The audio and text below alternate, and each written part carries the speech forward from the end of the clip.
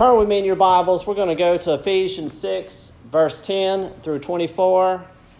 If you're reading from a Pew Bible, it's on page 979. Page 979. This is our last sermon in Ephesians. We're going to move to a time of Thanksgiving and a small stint in Isaiah for Christmas. But I want to focus on this last portion. Two things come to mind. On a focused-in level, it deals with relationships. We only have to read the history of great men who have been cut down because of failures in relationships.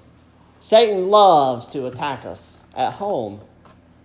But on a broader level, in the whole of Ephesians, we find ourselves as members of the kingdom of Jesus Christ. And Satan is our enemy. And there is nothing he would long to do more than to attack us and assault us. So the question is, how do we respond? And we're going to pick that up in our sermon in a sentence. Be dressed and ready. Be dressed and ready. Let's pray. We'll jump in. Heavenly Father, we find ourselves under attack, our very thoughts, our lives, all sorts of distractions by the enemy. But I pray, Heavenly Father, that you would pour out your Spirit here in this time, that we may hear you, that we may listen, that we may have our eyes and our hearts fixed on the hope that we have in heaven. Father, would you give me the ability to portray this hope with clarity? And would you give us all a clearer vision of that hope we have? Father, I ask these things in Christ's most precious name. Amen. I'm going to start in verse 10. Finally, be strong in the Lord and in the strength of his might. Put on the whole armor of God that you may be able to stand in the schemes of the devil. For we do not wrestle against flesh and blood, but against the rulers, against the authorities, against the cosmic powers over this present darkness, against the spiritual forces of evil in the heavenly places. Therefore, take up the whole armor of God, that you may be able to withstand in the evil day, and having done all, to stand firm. Stand, therefore, having fastened on the belt of truth, and having put on the breastplate of righteousness, and as shoes for your feet, having put on the readiness given by the gospel of peace. In all circumstances, we can take up the shield of faith, with which you can extinguish all the flaming darts of the evil one, and take the helmet of salvation and the sword of the Spirit, which is the word of God, praying at all times in the Spirit with all prayer and supplication. To that end, keep alert, and with all perseverance, making supplication for all the saints, and also for me, that words may be given to me in the opening of my mouth, boldly to proclaim the mystery of the gospel, for which I am an ambassador in chains, that I may declare it boldly, as I ought to speak. So that you may know how I am and what I am doing, Tychicus, the beloved brother and faithful minister in the Lord, will tell you everything. I have sent him to you for this very purpose, that you may know how we are, and that he may encourage your heart. Peace be to the brothers, and love with faith from God the Father and the Lord Jesus Christ. Grace be with all who love our Lord Jesus Christ with love incorruptible. And thus ends a reading of God's Word this morning. Let me ask a question. When's the last time this church has been broken into? It's been a while, hasn't it? It's been at least a decade. I think I can say that comfortably. When's the last time any of our houses have been broken into? It's been a while, hasn't it? And yet, I guarantee you there's someone here packing heat. Everywhere I go with MJ, he puts his pistol in my car. That pistol hadn't been shot in so long, when he pulled the trigger, it wheezes. But we bring it everywhere. Why? We lock our doors at night. Nobody has come to my house at night, but I lock the door anyway. Because we're always ready for danger. Evil doesn't take a day off.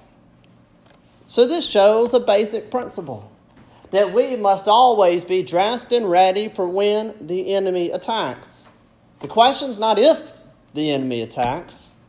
The question is when the enemy attacks. But what do we do about spiritual enemies? How do we lock the door? How do we pack heat? How do we defend ourselves against spiritual attacks? Are we dressed and ready? Let me tell you, we stand today against an evil one, against Satan and a legion of demons. This is a reality that is slighted in our day. There was a New Testament scholar in the 20th century who said, "How can we believe in devils and miracles when you can flick a light switch on?" You see what he's saying? He's saying, with all this technology, how can we believe in such things like that? Pop culture and science has neutered our belief in Satan. This never happens out here, but maybe if you lived somewhere else, little devils will knock on your door on last night and ask for candy. Maybe not here, nor not during COVID, but at some time people used to do that. And we laugh. But it's obvious that we don't believe in Satan. When's the last time we've prayed for protection from satanic attack?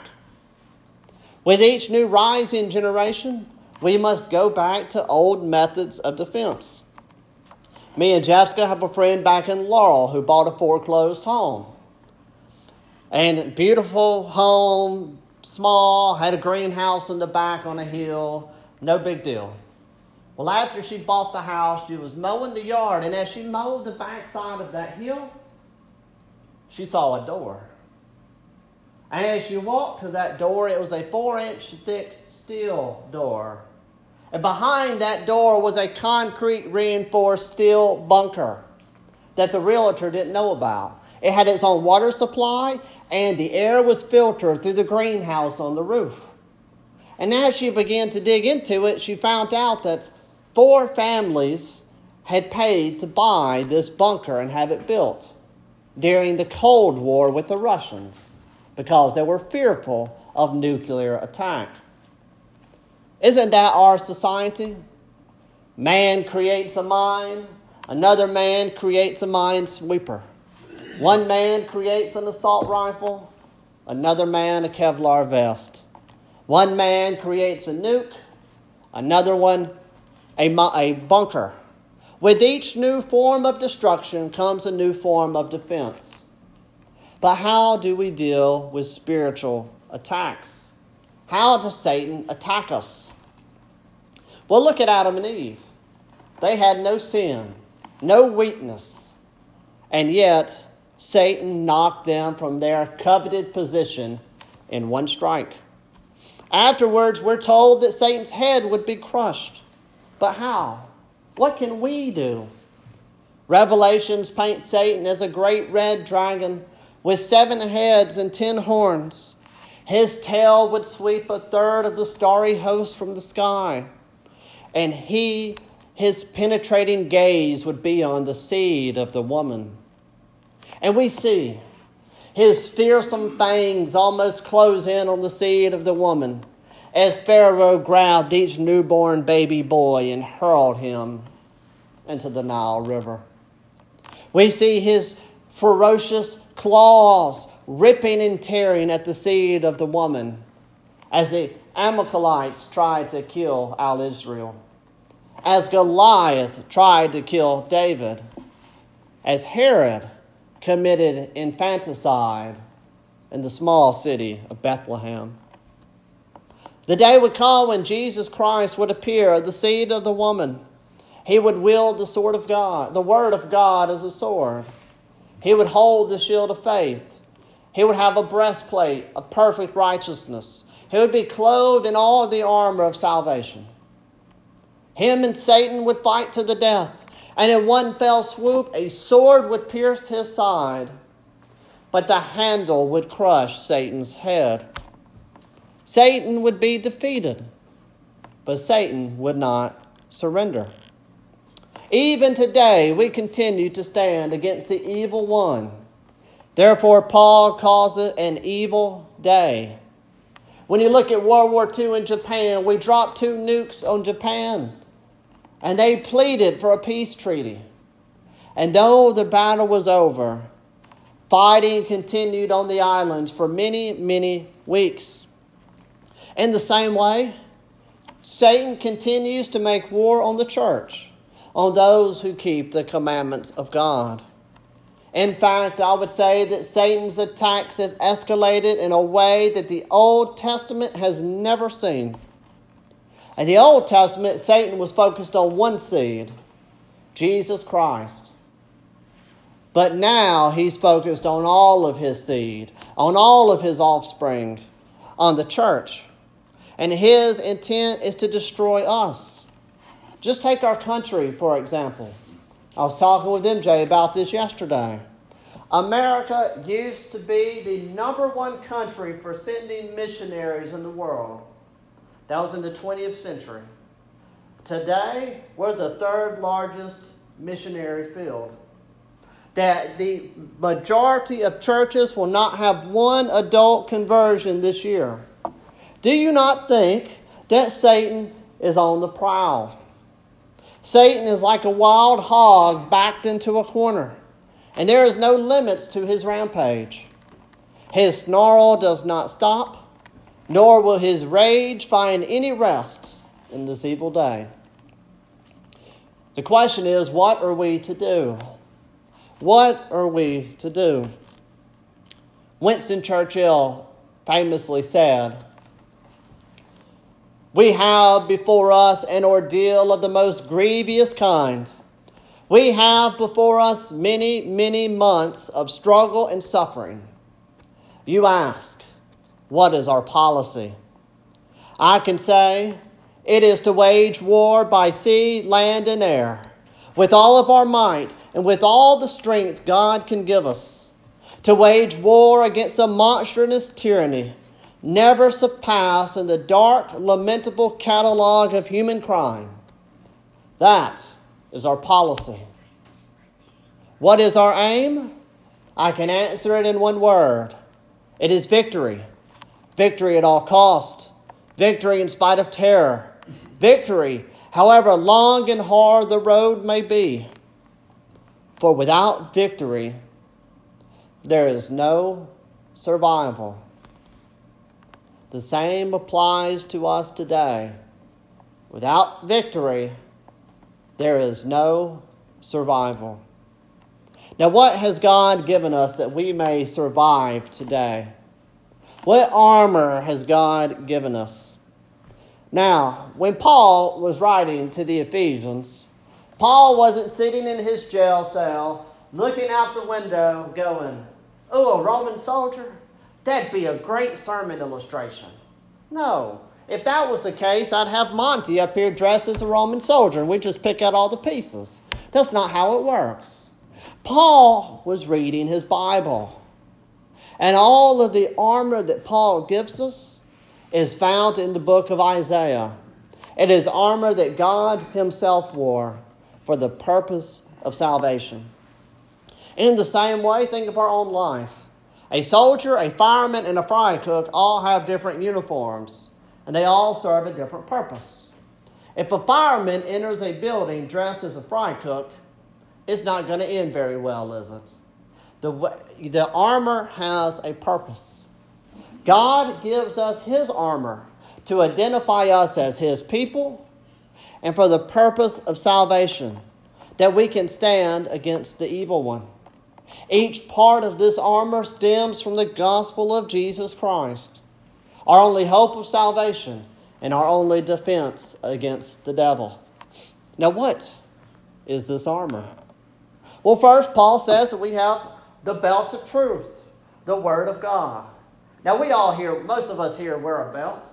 It keeps us together, doesn't it? Belts are important. In the same way, the Word of God keeps our lives together. Yesterday was Reformation Day. where Martin Luther nailed the 95 Theses to the church door at Wittenberg. And afterwards, he was called to the Diet of Worms, and they were asked him to recant. And he said to them, "My conscience is bound by the word of God."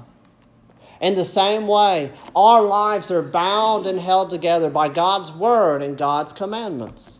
Satan would tempt us against our integrity to go outside of what God has commanded.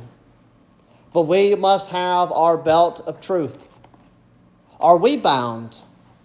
Are we dressed and ready? Not only do we have a belt of truth, but we have a breastplate of righteousness. One of my favorite books is The Pilgrim's Progress. The longest section in The Pilgrim's Progress is Doubting Castle. It's a castle of doubt and despair where a Christian contemplates suicide. Now, how does Christian get out of this castle of despair? He pulls from his breast a key called promise. In the same way, we have a breastplate of righteousness. It's the promise of the gospel that Jesus Christ has given his righteousness to us.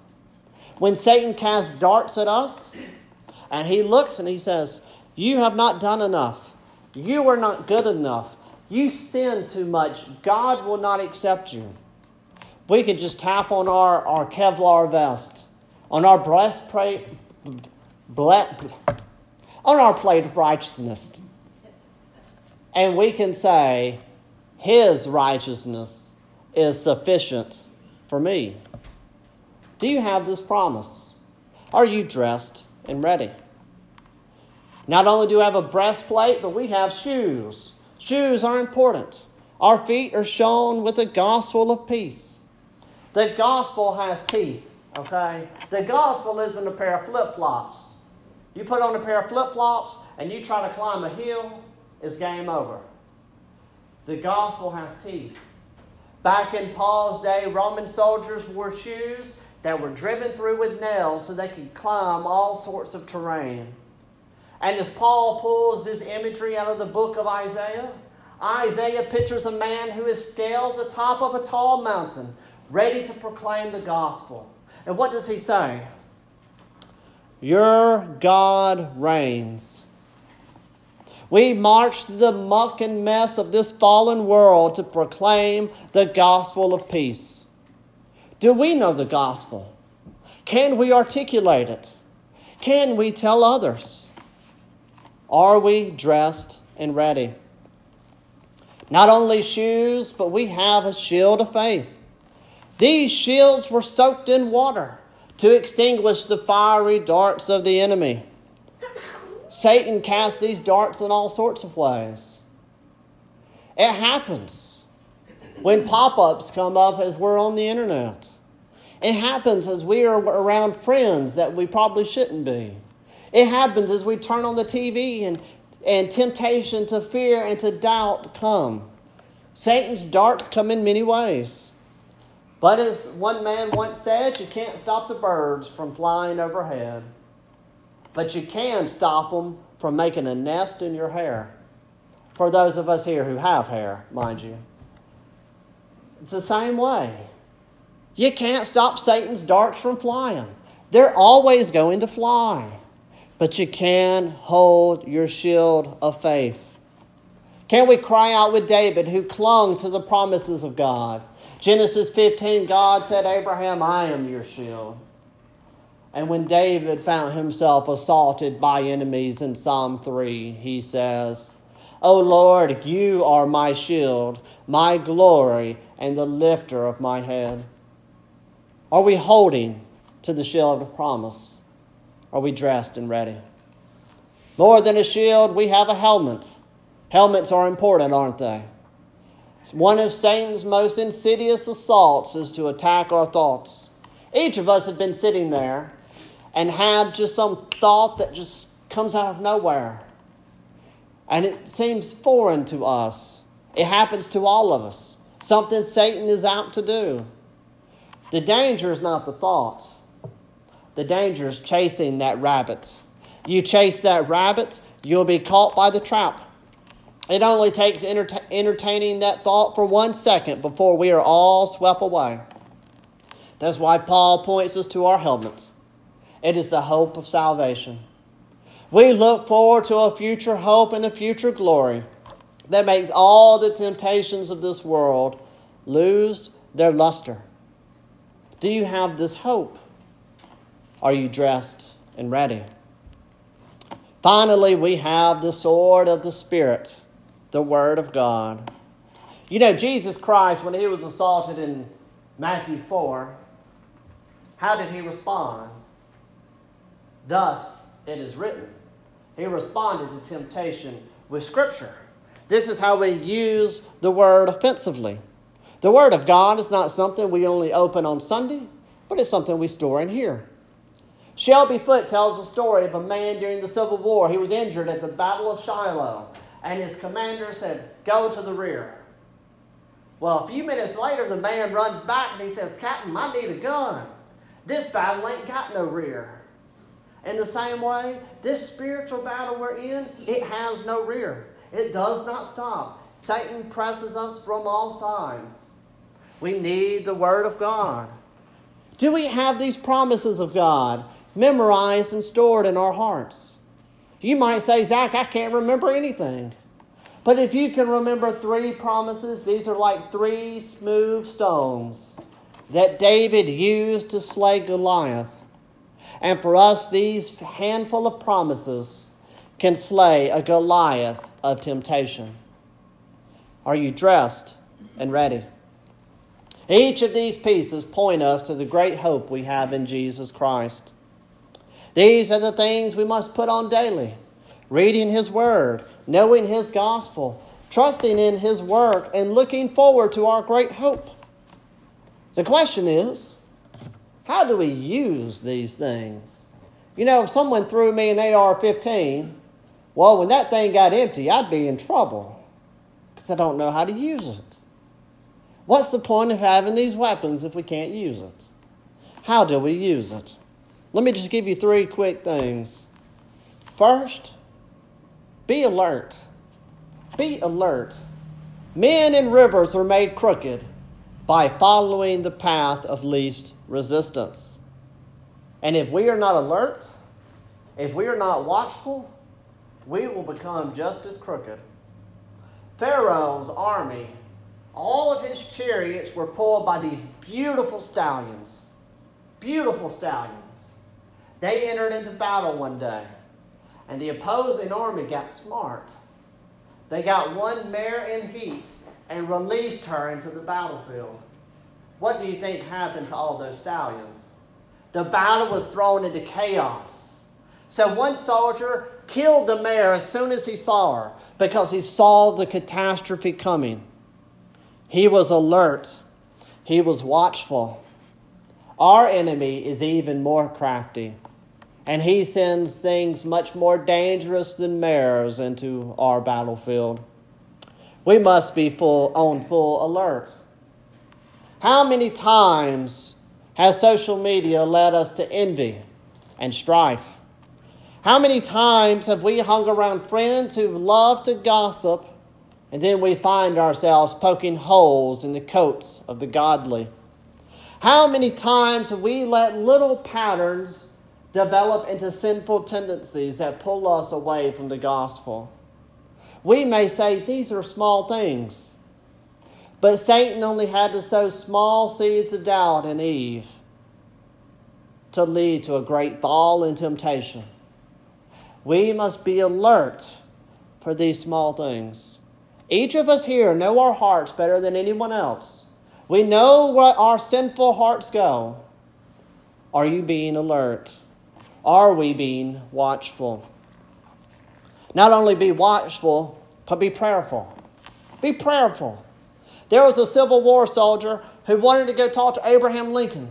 He had a problem only Lincoln could fix. He goes up there, and all of his cabinet members and all the guards usher the soldier away. And the soldier sits outside on a bench sobbing. A small child comes up to the man puts his arm around him and says, "Sir, what's wrong?" And he says, "I have a problem and I can't get any help." And the little boy says, "Come with me." The little boy grabs his hand, leads him through some hallways, and wouldn't you know it, he appears in the Oval Office. And the little boy looks and says, "Dad, this man needs your help." And Abraham Lincoln puts down his pen and says, "Certainly, my son. Now, my friend, what can I do to help you?" Let me tell you, Paul commands all prayer because we're under attack at all times. To stand alone will lead us just like that soldier standing outside the White House crying and sobbing. We'll be full of despair and depression, and one day we'll find ourselves far away from Christ. Look around. These are your fellow soldiers. They need your prayer.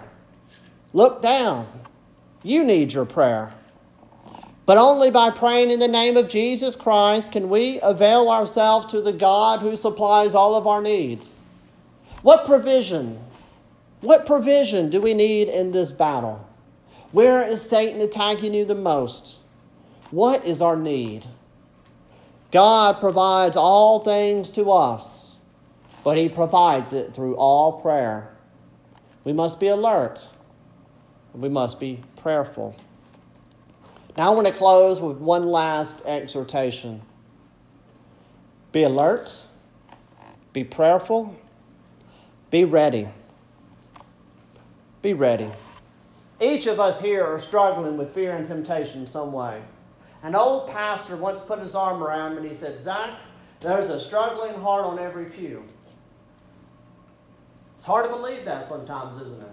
Seems like everybody has their life together on Sunday, but it's true. We find ourselves face to face with fear and anxiety as we turn on the news. We think about the election and COVID and what's happening. Many of us have family members who are struggling. And as we brush against their health problems, we fear death. As we brush up against their temptation, we too find ourselves tempted.